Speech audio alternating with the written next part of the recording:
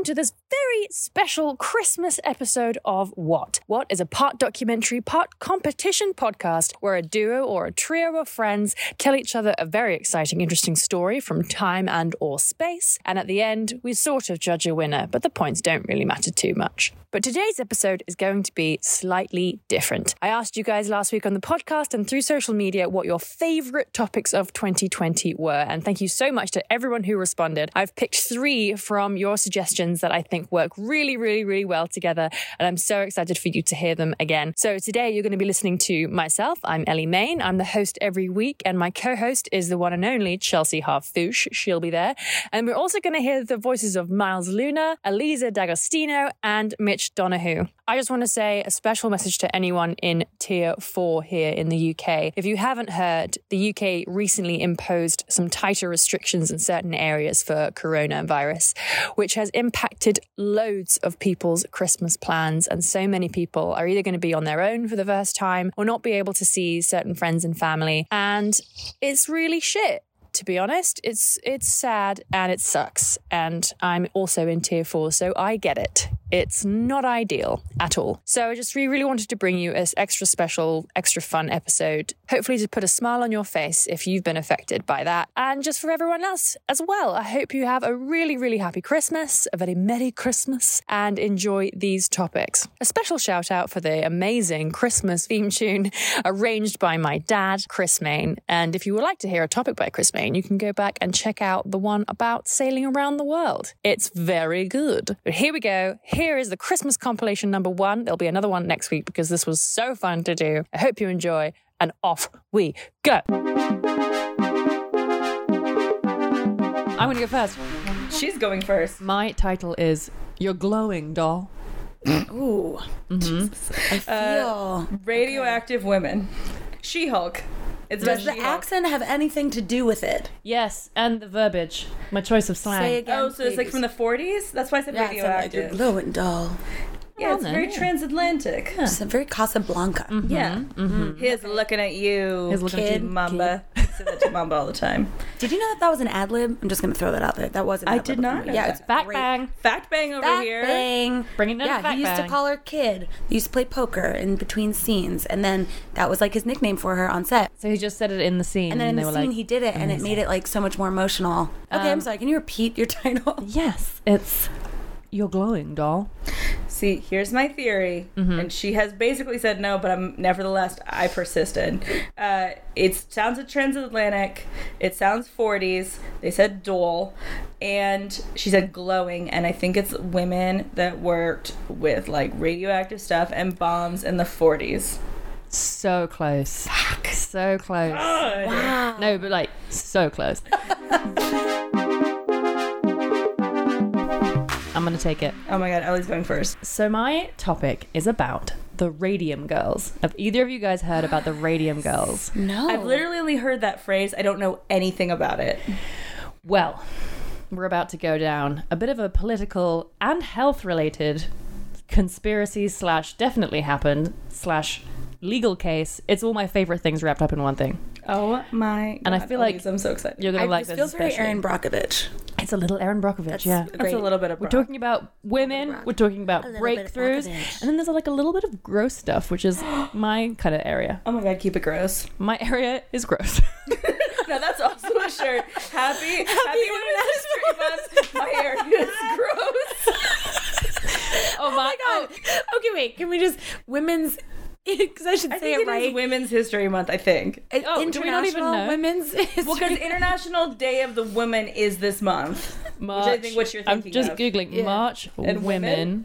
March Women's History Month. Yeah, it's Women's History Month. Women's History. Why did I think it was International Women Because Month? International Day of the Woman is this month. And that's the thing that kind of has bigger, like that you see on Twitter and Yeah, stuff more. that's the than hook of Women's it. History. I'm gonna crack on. Please do. I'm so sorry. So, the Radium Girls. I'm so sorry. Let me tell you this pretty harrowing tale that does have kind of a happy ending. We'll get there. You'll see. So from 1917 to 1926, the US Radium Corporation, of course, was engaged in the extraction and purification of radium to produce luminous paints, which were marketed under the brand name Undark. Undark. The US Radium was a major supplier of radioluminescent watches for the military because radium glows. So they would paint the numbers of watches so you could see the numbers on the watch. That happened in the 1920s? Yeah. From 1917 to 1926. A really bad understanding of time, so that seems crazy to me. Right. Pretty wild. It was 100 years ago. Yeah. Yeah. Wow. Exactly. Over 100 years ago. But here's the thing, was that radium was marketed as being good for you. Oh no. You could buy radium water, radium face cream, radium toothpaste, and even radium brand creamery butter. Are you saying radium was the vaping of the 1920s? Kind of. Like, not all the products actually had the very expensive, precious radioactive element. But the evocation of radium gave them this healthful glow. Doctors used radium to treat everything from colds to cancer. Oh my God. Yeah. Well, I mean, aren't we we're still using radium for cancer though, right? Yes. Yeah. But back in that days, it was like, you got a toothache? Radium. Oh, yeah. Eye hurts? Headache? Radium. God, it must have been so fucking metal to be alive in the 20s and just be like cocaine and radiation for everything. Like, No, wait a second. Am I not imagining right? Is radium the same as radiation? radium is a radioactive element. Thank you. Okay. It's on the periodic table. So it's yeah. That makes So sense. that makes it science. Yeah, and that makes science. The US Radium Corporation hired approximately 100 women to paint watch faces with radium and perform various tasks, all of which included handling radium. Interestingly enough, the owners of these factories and the scientists familiar with the effects of radium carefully avoided any exposure to it themselves. Chemists at the plant used lead screens, masks, and tongs to handle it, but they were like, these women Can just fuck right off. they can hold it, they can throw it around. Oh my God. At the US Radium Corporation, which is the USRC, each of the painters mixed her own paint in a small crucible and then used camel hair brushes to apply the glowing paint onto the dials. Just as a side note, because women's history, the then current rate of pay for painting 250 dials a day was about 1.50 pennies per dial, which is equivalent to 30 cents. So nothing. Here's the thing. The brushes would lose shape after a few strokes, so the corporation supervisors encouraged the workers to point the brushes with their lips or use their tongues to keep them sharp. So they would put their paintbrush in a pot of radium, then they would put that paintbrush in their mouth to shape it, and then they would paint the face of the watch. So all these women are still alive today, right? Is this going to be the kind of the fun part? They're actually going to be alive for the next 200 years. Because the true nature of radium had been kept from them, the radium girls painted their nails, teeth, and faces for fun with the deadly paint produced at the factory. They would quite literally glow. So they would go out to the dance halls in the 1920s and listen to some jazz, and they would have painted radium onto their teeth so that they shine. And they would paint it onto their clothes. I mean, I get it. Yeah. Because they didn't know it was bad. And that sounds metal as fuck. What if we found out that our regular eyeshadow did the same thing? But right now we have no idea about it. Right. This author, Kate Moore, wrote a book, The Radium Girls, The Dark Story of America's Shining Women. And she talks about how they thought of it as magical. She says, in the book, I quote the husband of one of the girls who was a dial painter. He writes about seeing her smock from work hanging up in the bedroom, and it gives him the feeling of a ghost bouncing around on the wall. It's haunting that they were later nicknamed the Ghost Girls because of what happened. After a little while, many of the women began to suffer from anemia, which is not that bad, then some bone fractures, and then necrosis of the jaw, which is a condition now known as radium jaw. What is that? Oh, no. Chelsea, can you describe to Elise what necrosis is?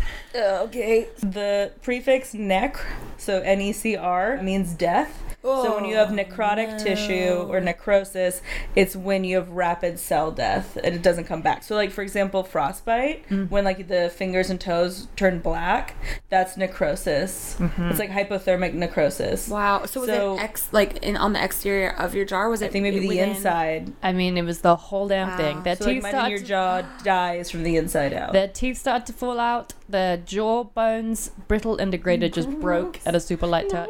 Their hips locked into place. The skin wouldn't heal. There was one woman who went to the dentist to pull a tooth, and he pulled her entire jaw out. What?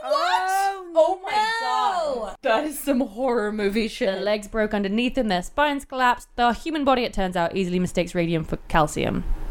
So all that radium the women licked off their paintbrushes actually ended up in their bones like calcium would have. So their bones are bombarding their body with radiation from the inside out. Pretty pretty bad. And obviously the radium company, the U.S. Radium Corporation, were really cool about it, and they paid out easily. So I was like, no, of course none of that happened. That company and other dial watch companies rejected claims that the afflicted workers were suffering from exposure to radium. For some time, doctors, dentists, and researchers complied with requests from the companies to not release any of their data about it sounds like women's weakness. Am I right? In fact, these companies came out and said that it was their fault that they had syphilis because they're all whores, and that's why they were falling apart. Cheese and fries. So they tried to smear the reputation of the women, and it worked. The U.S. Radium Corporation was in New Jersey, and everyone, no one believed. Of course it was. Yeah, no one believed radium and glitter. Yes, I know. I mean, shit. Two very bad. You just done cracked it, Elisa. In New Jersey, the story of the abuse perpetrated against the workers is distinguished from most such cases by the fact that the ensuing litigation was covered widely by the media. People tried to backlash all over the country, but this particular one gained the attention of the media in a really big way. So plant worker Grace Fryer decided to sue, but it took 2 years for her to find a lawyer willing to take on the US Radium Corporation. She was shunned, called a liar, and even after she found a lawyer, the slow-moving courts held out for months. Obviously.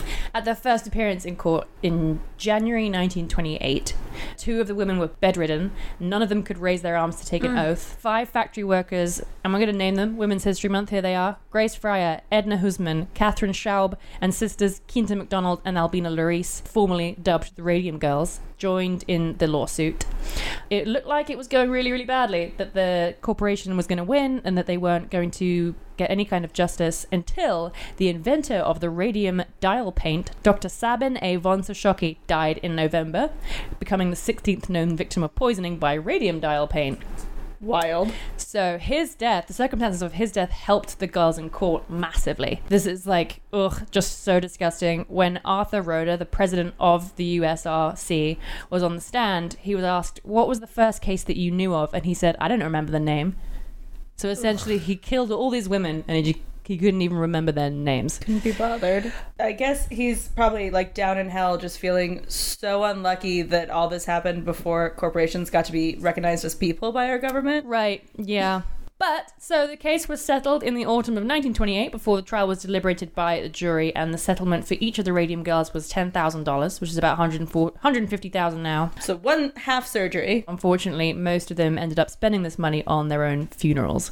Oh, You said this has a happy ending? It does. The Radium Girl saga holds an important place in the history of both the field of health physics and the labor rights movement.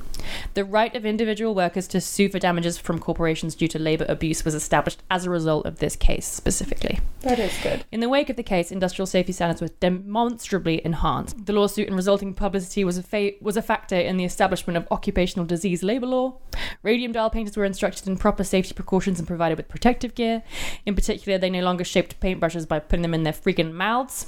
Jesus. That's good. But radium paint was still used as late as the 1960s. There's still people, by the way, up until like in the mid-70s who still thought that they were lying. But it's because of their bravery of pursuing through being publicly and professionally shunned whilst your body falls apart to pursue the law case where we have like law protection of workplaces in general. So Women's History Month, hey to the Radium Girls who helped to advance labor rights movements. Yeah. That's crazy. So yeah, there's the Radium Girls. Wow. That's rough. A little bit harrowing, huh? Oh my God. I cannot get the visual of a doctor trying to pull a tooth and the whole jaw coming out of my head. I know. I'm so macabre that I was like trying to look up photos, and most of them are like classified. Yeah. Because it's gross. I'm going to give you 2 points right off the bat, 1 for each X chromosome. Happy Women's History Month. Thank you so much. You're welcome. I'm going to give you another 5 points because it's expertly researched. Oh, thank Again, you. as always. Another 3 points for the heebie-jeebies. Thank you.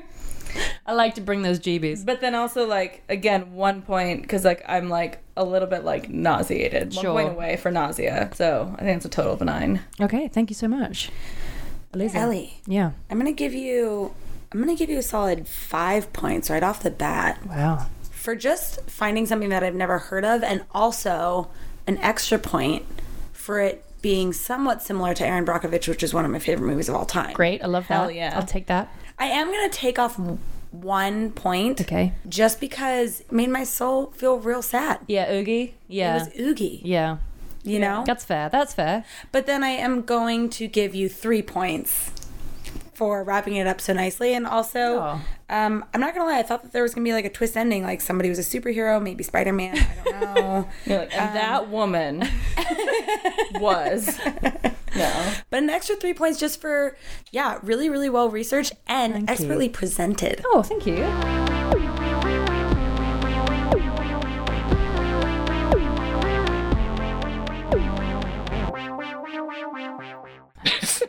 Mitch, what's your topic? My title is A Whale of a Tale That Will Blow You Away. I'm so here for this. Okay, is it about thongs? Farting. You got it, Chelsea. That's it. The only thing that's coming to mind is that amazing, like, BBC Nature moment of the whale flipping through the sea. You know, remember that one? Where they get the whale in the slow motion and he's done a flip in the water? Yeah, babe. You mean like Free Willy? Yeah, No, not that would Free have been Willy. a great topic. That would have been a great topic. My topic is a sick clip from a BBC documentary. I'm gonna screen share, check this shit out. My audio only topic. It made me go, what? I thought it'd be great to bring you guys. How am I doing? Hey, podcast listeners, check out my favorite YouTube video. But I feel like that's got to be about big old sea life, right? Am I off piste? You're not off base. Okay. Is it about whales? It is about a Am I allowed to guess, even though I'm just like a filthy like a little corner watcher? a little I'm like a little podcast gremlin? voyeuristic- Yeah. only if you're not right. Right. Only if you're incorrect. Oh, So give it a go. is it about thongs? I guess it was on me that when Miles insisted that he guess, it was because he had a guess. I guess that was crazy of me to think Because he that. had something to say. Yeah. I have one more guess, but I need to look something up real quick. Okay, wow. Okay, so what I was looking up is, are dolphins whales? And the answer is yes. Is it about those people who have sex with dolphins? It is not. Oh.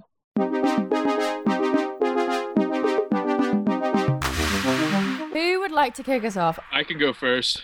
Yes! Whoa, such courage. Let's do it. All right. November 9th, 1970.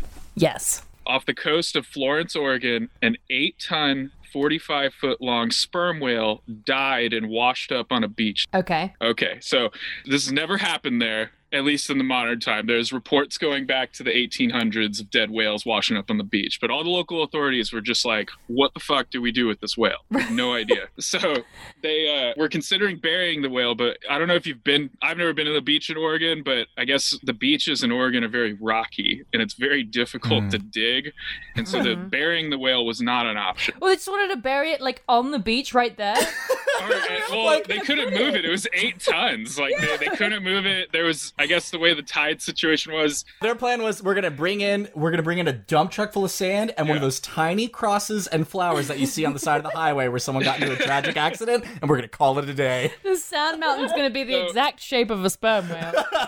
In a lot of instances when this happens, what a lot of in other communities, what they've done is they've, tied like a tugboat to it and pulled it out to sea. It drags down, decomposes on the bottom of the ocean, Okay. goes on from there. But they didn't do that. So first, they consult the Navy on how to handle the creature. Now, I Hello, want to excuse interject me, here. Navy. Yeah, wait, hold on. Can you just whale. call the Navy?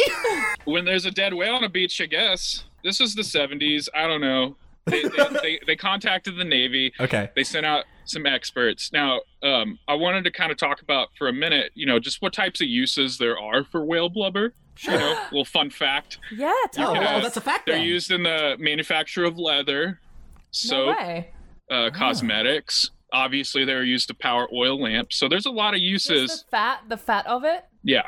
Okay. Yeah, so there's a lot of uses for this. So This you dead, could- majestic creature. You could say that, like, a big pile of money washed up on, I this guess so, Oregon yeah. beach. Potentially. Now, it was already decomposing because it had Gross. died and drifted ashore, so they wouldn't be able to use all of it, but they could have used some of it. So after consulting with the Navy, the Oregon Highway Patrol, in their infinite wisdom, decided that they should blow it up.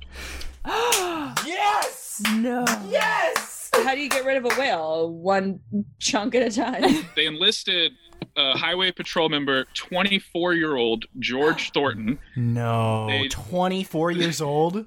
Hey, boy, I need you to blow up a whale. They made him the project manager for this. Oh, no! Hell fucking yeah. A man with an associate's degree. He has no explosives training. But they like the cut of his jib. So, the Navy, though, is consulting them. The Navy was like, hey, you got to blow this whale up. Okay. There's no way for them to tow it out. This is actually a very common practice with dead whales. Is they Blowing blow them up? Yes, I mean, but this is the first instance of this happening on American soil. George decides that the logic is they're going to place a bunch of cases of dynamite all around the underside of the whale, so it would blow it up, and then the seagulls and the crabs would come and take it away. Cool. Like the way the stork delivers a baby. Yeah. They'll just Yeah. show up with their recyclable bags and carrying it off. Like Snow White. I was imagining like a little crab scuttling sideways, like with like a little like napkin tied around his Yes. neck and a little fork Me and too, knife. like a Disney movie. Yeah, just like ready to shout out. Hello there, sir. Here to pick up the whale. Perfect. I mean, that's essentially what they were planning. So when you blow up a dead whale, there's two trains of thought. You either use a small enough amount of explosives to keep it contained, and it just dislodges itself when the tide comes in and pulls itself out, and then you can tow it out. Oh. That makes a lot of Or sense. you load it up with so much explosives that it vaporizes it. Holy shit! Now, which one did our boy want to do? Oh, this is the best part of the story. So George places 20 50-pound cases of dynamite all around the underside of the whale. Now, wait, you think that's a lot of dynamite? Is it not? Yeah, I'm going to introduce character number 2 to our story. Yes, we got a fucking ensemble cast here. Local businessman Walt Umenhofer, who was in the area. He's actually, he was an executive for Kingsford Charcoal. He was on a sales trip. He had just purchased a brand new Oldsmobile 88 Regency from a dealership that was running a promotion. This is a straight up quote: "Come get a whale of a deal on a new Oldsmobile." Yes! Okay. He goes to the beach when they're placing this dynamite because he heard about this story. He's like, this is crazy. Walt is a former sergeant in World War II. And so he actually has extensive explosives knowledge. And he goes and he relays this information to young George Thornton. Hey, you either need a lot or a little, but what you're putting there is right in the middle. It's not, you're putting about literally just not enough. Does this man only speak in like riddles? A lot or a little, but you're right in the middle. He tells George this, and George basically is just like, trust me, I know what I'm doing. I got an associate's degree from Oregon, Polytechnical. It's going to be fine. George is like, look, listen, I've watched Jaws, and the mayor from Jaws is my idol, and I want to grow up to be just like him, okay? With blind confidence and belief in only myself. I'm so glad you segued into Jaws, because I'm going to jump to this point. There was a local woman, I forgot her name, but she was protesting the removal of the whale. They were going to blow it up on a Friday, and she wanted them to wait till Monday because she wanted to keep the beaches open so tourists could come and see the dead whale. Walt's advice wasn't taken, so he quote told a local a reporter from Portland, who is also a young guy named Paul Lindman. He came to cover the event, mainly because when he was a brand new reporter at KATU2, and when his boss was like, hey, we need you to go cover this dead whale on a beach, he's like, I don't want that story. And then they're like, well, they're going to blow it up. And he got on a car and took off. Immediately. Why didn't you lead with that? Paul interviews Walt while he's leaving the beach, and he's like, where are you going? And he's like, oh, I'm going to get as far away as humanly possible. Oh, no. So Walt goes really far. Now a crowd's gathered. There's about 36 people on this beach, maybe a quarter mile from the whale. And there's actually footage of this on YouTube. I can send it to you afterwards. It's amazing. Yes. They decide to detonate the whale. Detonate the explosion the whale. happens after a countdown by dozens of onlookers. In the footage, you see, we'll actually do Paul Lindman's own words, the reporter. Explosions in the movies usually look like a blast of fire and smoke. This one more resembled a mighty burst of tomato juice. No. And the footage directly reflects that. It's incredible. So the footage is amazing. So it's live on the beach, and you can hear people counting it down. And then you hear like this old lady is like, you can take your hands out of your ears. And then you start to see debris falling all around them. And people almost die. So giant pieces of whale are flying everywhere. Including a piece of blubber as large as a car tire that landed and completely crushed Walt Eumenhofer's brand new Oldsmobile 88 Regency that he left. So this idiot goes like a mile down the beach to watch this explosion, but he leaves his fucking car in the parking lot. It's like 200 yards away. Gosh. The best part is his is the only car that gets hit. It's like a completely full parking lot, and only his gets hit by the blubber. Only his whale of a deal. Oh, yeah. Good God. Amazing. That's amazing. What's incredible, though, is that the county ended up buying his car from him, and apparently he was very pleased with it. Walt owns a gun shop in Eugene, Oregon now, and has a whole bunch of memorabilia from the event, but he hates talking about it, apparently.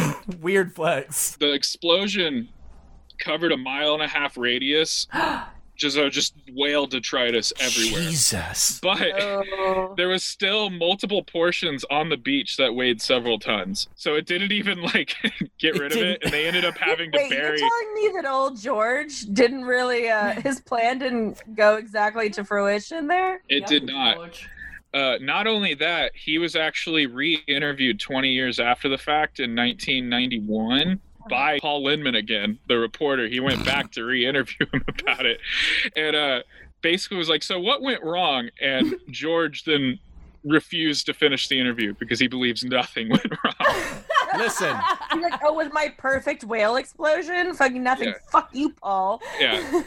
What happened also is, their whole plan was to have seagulls basically pick away the rest of it and the crabs. Well, when they blew it up, the explosion was so loud that seagulls didn't return to the beach for 2 months. That's my God. incredible. What George succeeded in doing was not removing the beach of a whale, but keeping a beached whale and then sharing some of that beached whale with the rest of the community within 1.5 miles of its course. But no not any of the sea life that he wanted to share it with. In that way, he did succeed. There's actually several fan websites that are still constantly updated about this. There's the explodingwhale.com, which covers it. They just celebrated the 49th Exploding Whale Day anniversary back in November 12th of 2019. There's also the truth about the exploding whale on offbeatoregonhistory.com. What the fuck? Yeah. This feels like the what topic within a what topic. Like, you've brought an amazing what topic, but we need to go deeper. This has spawned a cult following like it's the Rocky Horror Picture Show. What the fuck? Mitch, I'm completely obsessed with this explodingwhale.com. Like, the very top says... Yeah, did you blow it up? Yeah, the very top has a quote from Paul that, again, I feel like you kind of buried, that says, Yes. "The blast blasted blubber beyond all believable bounds."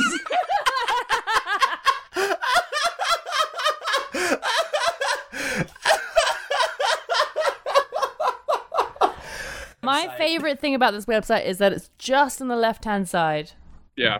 Wow. Oh, yeah, that's true. It's one of those old, GeoCities style. That is my story.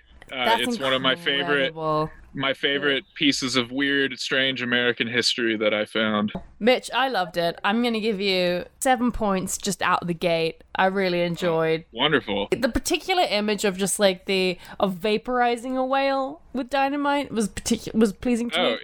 If you want I will send you the video and you can watch it happen in real time. I would after this. love that. That's 1 extra point for the video. And then 1 extra point for the fact that man's car got destroyed, because that's incredible to me. I know. That was one of my favorite parts of the story.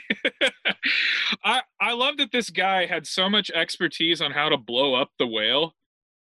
and then still left his car in the lot. Yeah, and was like, this is Made no going to be sense. fine right here. I'm going to take off a point because I'm sad that the seagulls should have been feasting on that whale for a long time. I had a 2-month hiatus, and that's sad for them. I'm going to give you 8 points for being prepared, coming in clutch. You had a narrative thorough line. There was an act structure happening, an ensemble cast of characters thrown together in a stitch. Thank I you. loved it. I'm going to give you an additional 3 points because this website is only on the far left of the screen. So I think that's so brave. So it's like half a source.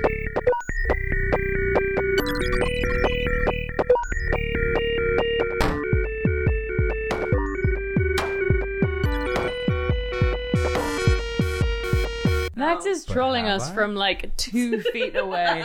And he's loving He just said, I wish I could read any of it. Miles is a virgin. I have heard that about Miles. Chelsea, what is the title of your topic? Miles is a virgin. What? In this episode of what I will conclusively prove that Miles Luna is a virgin. They've never known the sheath of a woman. I can't. Oh, what a horrible way to say it. So my topic title is Sopranos, but make it bones. So is it about prestige television? Prestige television comes into play, but that's not what the topic is about. Okay. Is it about But make it bones. the? Is it about the high octane, thrilling, deceitful world of paleontologists?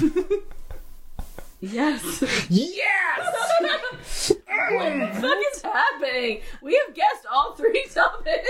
You didn't guess mine. Wow. Yeah, you're explaining how you're a virgin. I'll bring you home with Sopranos, but make it bones. But make it bones. But make it bones. Okay. So, you guys know how, like, whenever, like, you're hanging out with your boys in a marl pit, you know? Oh, like all in the New time. Jersey? Oh, yeah. Oh, fuck yeah. Just, like, always in that marl pit. Yeah. And then you see 2 dudes, and it seems like they're friends, but then they start warring. Yeah. Uh-huh. Right. Oh, you mean Friday? Oh, yeah, like every Friday of my life. Well, that's not your man's. That's the 1870s feud that both created paleontology as the American phenomenon that we know it today, and also almost destroyed it. Also known as the Bone Wars. I was so hoping you were going to say the Bone Wars. Oh, Bone Wars. my God. Bone Wars! Bone And no, Wars. we're not talking about Miles Luna's 30-year journey to try to lose his virginity. One day I'm going to get there. One day. That's the Bone War. That's just a singular war. Yeah. No, the Why went Bone through a Wars. phase? Tell me about the Bone Wars. Oh my God. Was Okay. Dr. Grant in there? Not So Cretaceous. let's go back. Giraffe. Let's fast forward. Taking me back. To the late 1800s, also known as the Gilded Age of natural history by someone. Someone talks about that. That's The Gilded important. Age? Oh, the Gilded Age? Oh yeah, you've been in the Gilded Age of natural history. yeah, Yes, yeah. definitely. So this is the story of 2 men. Classic. Edward Drinker Cope of the Academy of Natural Sciences of Philadelphia. Made that name up. Did not, but I know that nobody's going to remember it. Here's the thing. The Edward other guy's Drinker name Cope. is, and I'm going to mispronounce this, Othniel. Okay. Othniel Charles Marsh of the Peabody Museum of Natural History at Yale. So I know that's so fucking dry. So this is what I propose. Okay. Edward Drinker Cope was really rich. He was born into like a fancy family. He lived a life of leisure, and for him, hunting for dinosaurs was sort of like a sport that he would do. He was also kind of an idiot. He was like, yo, I want to hunt things, but I do fear for my life and don't Yeah. want to encounter Someone living find creatures. bones. But I found a cool bone in the backyard, Yeah. Uncle. So we're gonna call him Rich Eddie because he sucks. Rich Okay. Eddie. And that's gonna be easier to remember. Okay. And then Othniel Charles Marsh, son of a farmer, unassuming Darwinist, who was just a highly obsessive collector from childhood and literally just obsessed with the pursuit of knowledge about these animals, these beasts. So we're going to call him the Marsh. So Marsh. this is the story of the battle between Rich Eddie and the Marsh, and I think that we're going to be able to remember kind of each character archetype easier that way. Yes. Okay. I'm so fucking here. Rich for Eddie and the Marsh. Rich Eddie and the Marsh is my new favorite, like, CBS nighttime drama. Hell yeah! It's also a great and that's band how, name. just so you know, that's how the title came up. Is that there was shortly before James Gandolfini died, which I think ended the project or at least sped up its demise. He was attached to play, I believe, the Marsh in a prestige television drama about the Bone Wars. So that's why it's Sopranos, but make it Bones. Wow. Cool, okay. Yeah. The Marsh was a Darwinist. And like I said, this is in the late 1800s. But, you know, history really proved the Marsh right on that one. Rich Eddie was what was called a neo-Lamarckist, which we don't have to get super into. The TLDR on that is that he was wrong. But the longer answer, which is kind of interesting, is that there was a period of time in which people were like, okay, you know what? I will give you that like certain traits are inherited and you can see that. Fine. But they thought it was the specific trauma or environmental experiences that you experience in a single lifetime, which is fun because some of that we're actually coming back around to in a weird way in terms of like genetic memory. Which is like a topic that I want to explore on the podcast and, like, at some point. Inherited trauma and stuff like that. But this was more like, Miles, if I smashed your nose, then like your kid might have a squash nose. I see. Which is not true. Yes. That ain't science. They're a little more in like the Steve Harvey camp of science. Yeah. So that, and again, that was Rich Eddie. So like, fuck Rich Eddie, right? At the beginning, they were friends because they traveled in the same circles. They were working on the same projects. That way. Always starts friends. And then actually, I think this is really sweet. They even named specific like species that they each discovered after each other. Oh, that's quite sweet. Men in the 1800s, much sweeter friends. Yes. Question: what animal would you discover that you would name after me? Oh, okay. Example: if I found like a new species of hedgehog, I would name it after Miles. Oh, that's very sweet. If there was like a golden fox. Like a yellow fox. Yeah, but like it's like shines like gold in the light, but it's like soft and it like scampers and it's fast and it's in the woods. You would name that after Miles. After Miles Luna. No, I'm naming after you. Oh my gosh, I would like the Eleanorchus foxicus. I'd actually go birds for both of you. Rude. So, well, hold on. Wow. Hold on. You're gonna watch us Tuca and Birdie once. You're gonna bird me? Oh, now that is actually very deeply affecting my. No, I was gonna say like there was some sort of like golden eagle type thing or like a hawk. I'd be like the mania hawk. Okay. Be you. Chelsea, much more of the peacock like nature, like absolutely just like big, loud, here in your face, beautiful. You're welcome. Aw. It is the boy peacocks that are sexy. Not this one. Not this one. Not this one. If I found like a rare species of A small panther. Like a smaller. but it was like a new species of like you know how we have like domestic cats and then we have big cats? Yeah. If we discovered medium cat, I would name it after Chelsea. Oh, thank you. Like big cat energy, but in a small package. Exactly. Where do we even pick back up? I was in the middle of my Bone Wars. I totally forgot. So they were best friends, but they soured, and this is how it happened. We're back in the marl pit, you guys. Get ready. So they find this marl pit in New Jersey. They both go.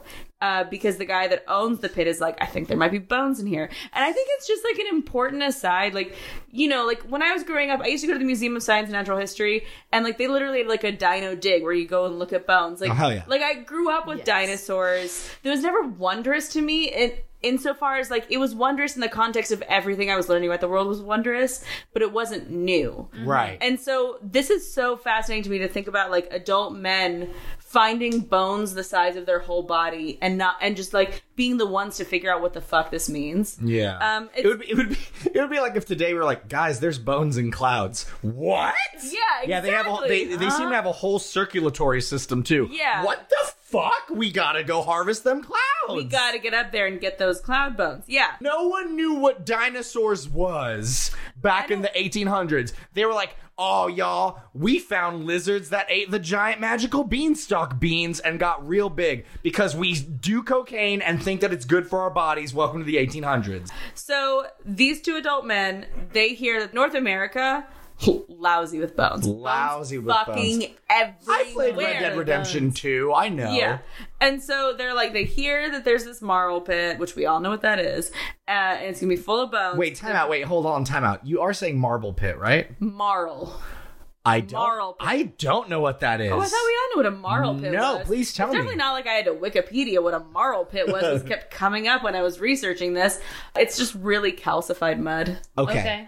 So everyone was cool. They go and look at this bone. They're like, and good day, sir. Oh, and good day, sir, to you, sir. And also to you. But the Marsh, and what I admit was like not the coolest move, went back and bribed the owner of the pit of, hey, if you find any more bones, Give me a call. Yeah, give me a call. Don't let him know. The Marsh started it? Marsh, well, there had been like some friendly rivalry up until that point, but that was what many scholars think is the breaking point. Rich Eddie found out it was a complete dissolution of their friendship. They started going back and forth and talking shit about each other via publication. Oh, that was big back in the day. That's how people talk shit about each other. Yeah. We all know that from Hamilton. But the real nail in the coffin, and my favorite part of this, maybe my favorite part of this entire story, is that they keep going back and forth. They keep insulting each other's work.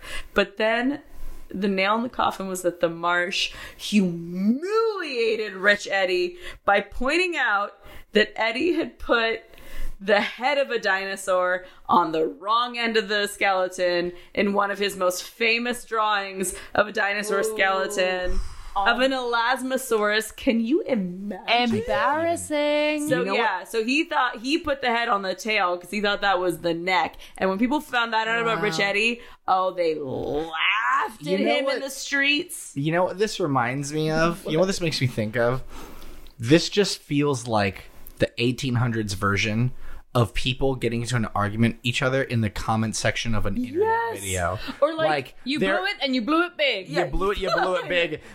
There's it is the biggest victory in the world and the biggest defeat in their career for these two people. No one else gives a single shit. Yeah. Oh yeah, you know what it reminds me of is like when people do like the response video. Where it's like, this is my response to Rich Eddie, who said that I put the head on the wrong side. Well, fuck you, dude. Your whole head is on the wrong side of your body. Yeah, the fucking title of the video is like, Bon Appetit, all caps, the Marsh done fucked it again. Like, that's like, yeah, with like 10 question marks. Oh, yeah. And a thumbnail of a woman in bikini for no reason. Anyway, by 1973, they were absolutely at each other's throats. They got in the habit of traveling to places like Montana, finding a new bone, and then there's like quotes on that, finding a new bone. I have a bone. I have a bone.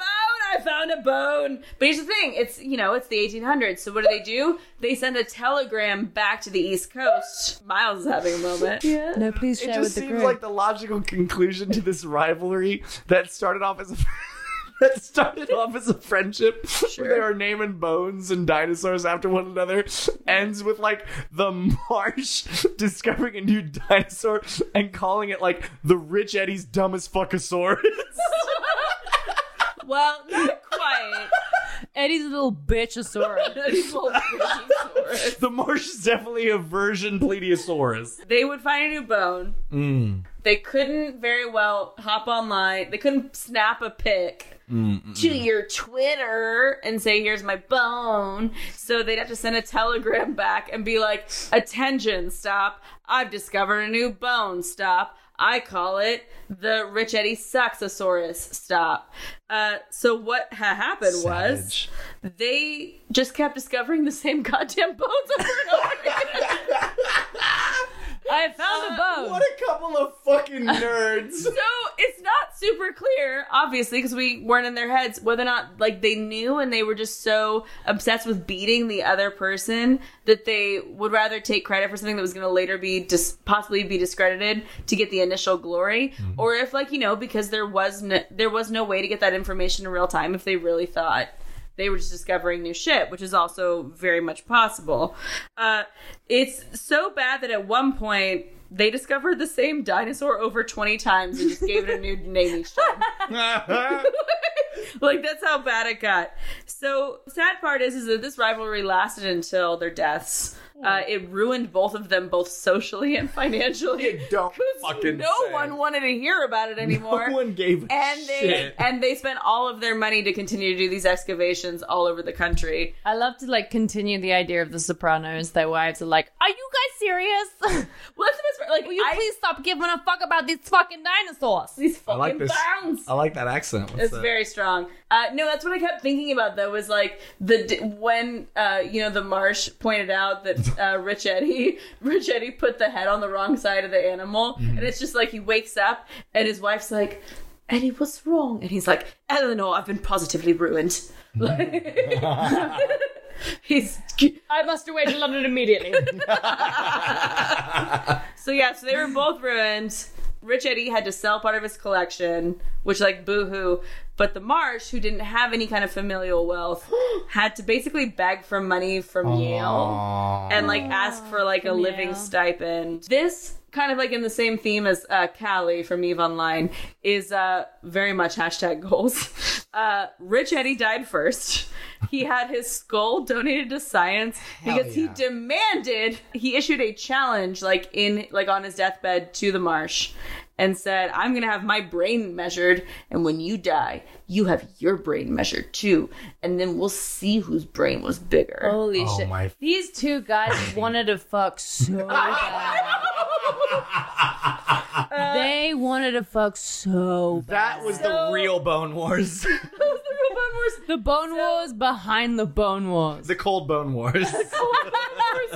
So the Marsh just was like, "No." I'm not gonna fucking do that. Fuck yeah, the Marsh! And so Rich Eddie's brain is still preserved at his alma mater in Pennsylvania, just waiting. Like, that brain's just there, just like, "You one of these my fucking God. days. One of these fucking days." The more complicated thing is their legacy, because on one hand, the fact that the Bone Wars even happened, it really contributed to our American cultural fascination with dinosaurs that definitely pervades to this day, as evidenced by things like Jurassic Park. I think the thing that really, has helped interest in dinosaurs is dinosaurs. But maybe that's just me. Well, my boyfriend said that he went through a dinosaur phase because before that he went through a dragon phase, but then he learned the dragons weren't real and dinosaurs were, and so it was sort of like I have to grow up, I'm going to be a man someday. Like, I have to love dinosaurs.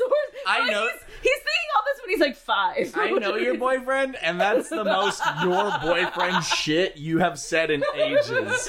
Well, "Father, I have to it's time to put childish things away and love dinosaurs. Anyway, I'm going to first grade now, later."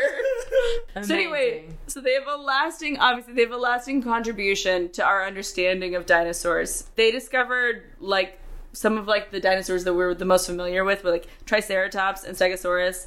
Also the Marsh, aka the goat. He was one of the first people to put forth the 100% correct theory that modern day birds are descended from dinosaurs, which would have been absolutely fucking banankers to say in the late 1800s. But the fucked up part, He was like, "Consider birds," and everyone's like, "Okay." they're like, "If you're sure, if you're Birds fly in the sky and dinosaur bones are found in the ground. Checkmate. Yeah, that's what Rich Eddie said. Because he was like, "New Lamarckism," which clearly is going to stand the test of time. Yeah. No, so that was really cool. And those things are really important. And it's honestly hard it's hard to imagine what paleontology as a field would be like today without the Marsh and Rich Eddie. Wow. But on the other hand, their single-minded rivalry did so much damage to paleontology. This is one is the amount of time that they spent, finding the same bones over and over again that created this really sort of complex web of inaccurate information that took decades to unravel. Would you say they were making fake news? I might say that. There are a lot of sources online that say that something that they used to do was one of them would get to a dig site, would find the bones that they found during the course of their expedition. They say they planned for a 2-month expedition or whatever. And then at the end of that time, they would put dynamite in the site and blow it up.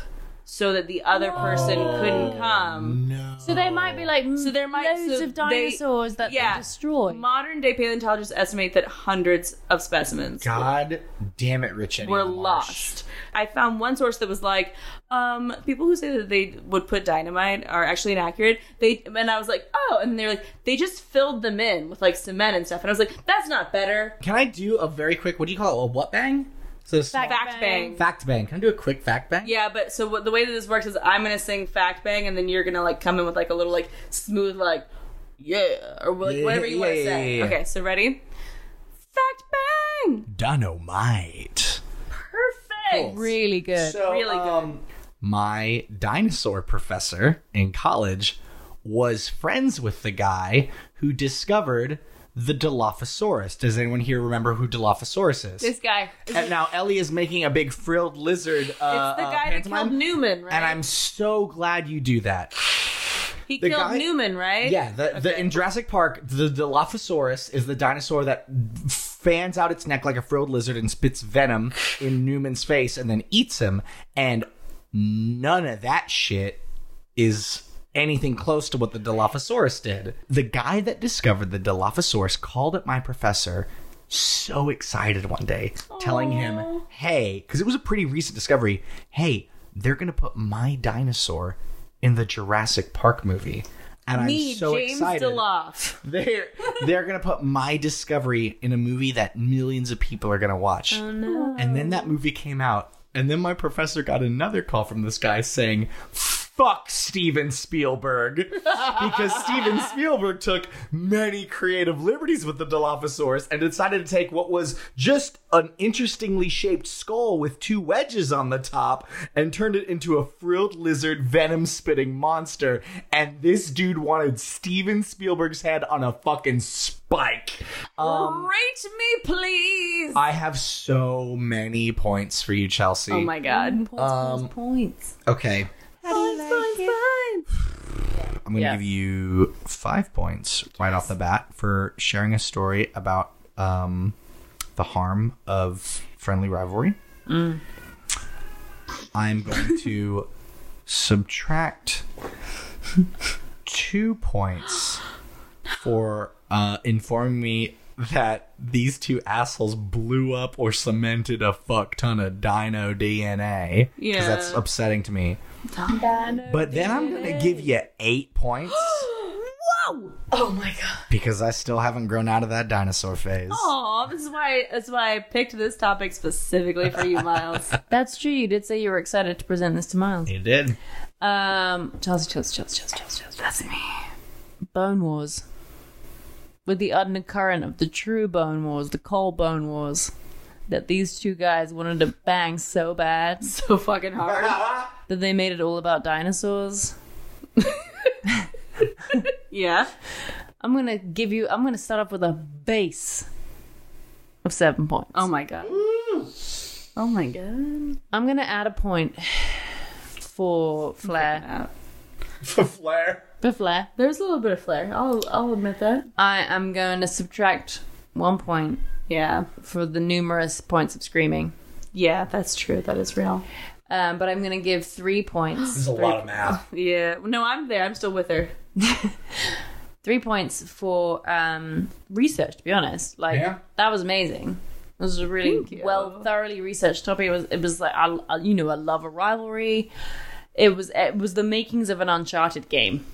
I would play that game with you gladly. Bone Wars. Bone Wars. Let's go find some dinosaurs. Guys, let's find some fucking bones. So what's your total? Well, I think 10 from you and 11 from Miles. That'd be 21. Then you're the runaway winner of this episode, Chelsea. The runaway winner of this episode of what? I mean, not bad. You just call your cat Miles. I don't want to talk about it. Let Ellie do her podcast.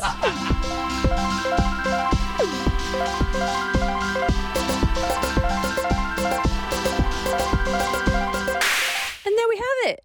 That was our Christmas compilation featuring Miles Luna, Eliza D'Agostino, Mitchell Donahue, myself, Ellie Main, and Chelsea Harfouche. You can find Chelsea Harfouche at Chelsea Harfouche, wherever the internets are sold.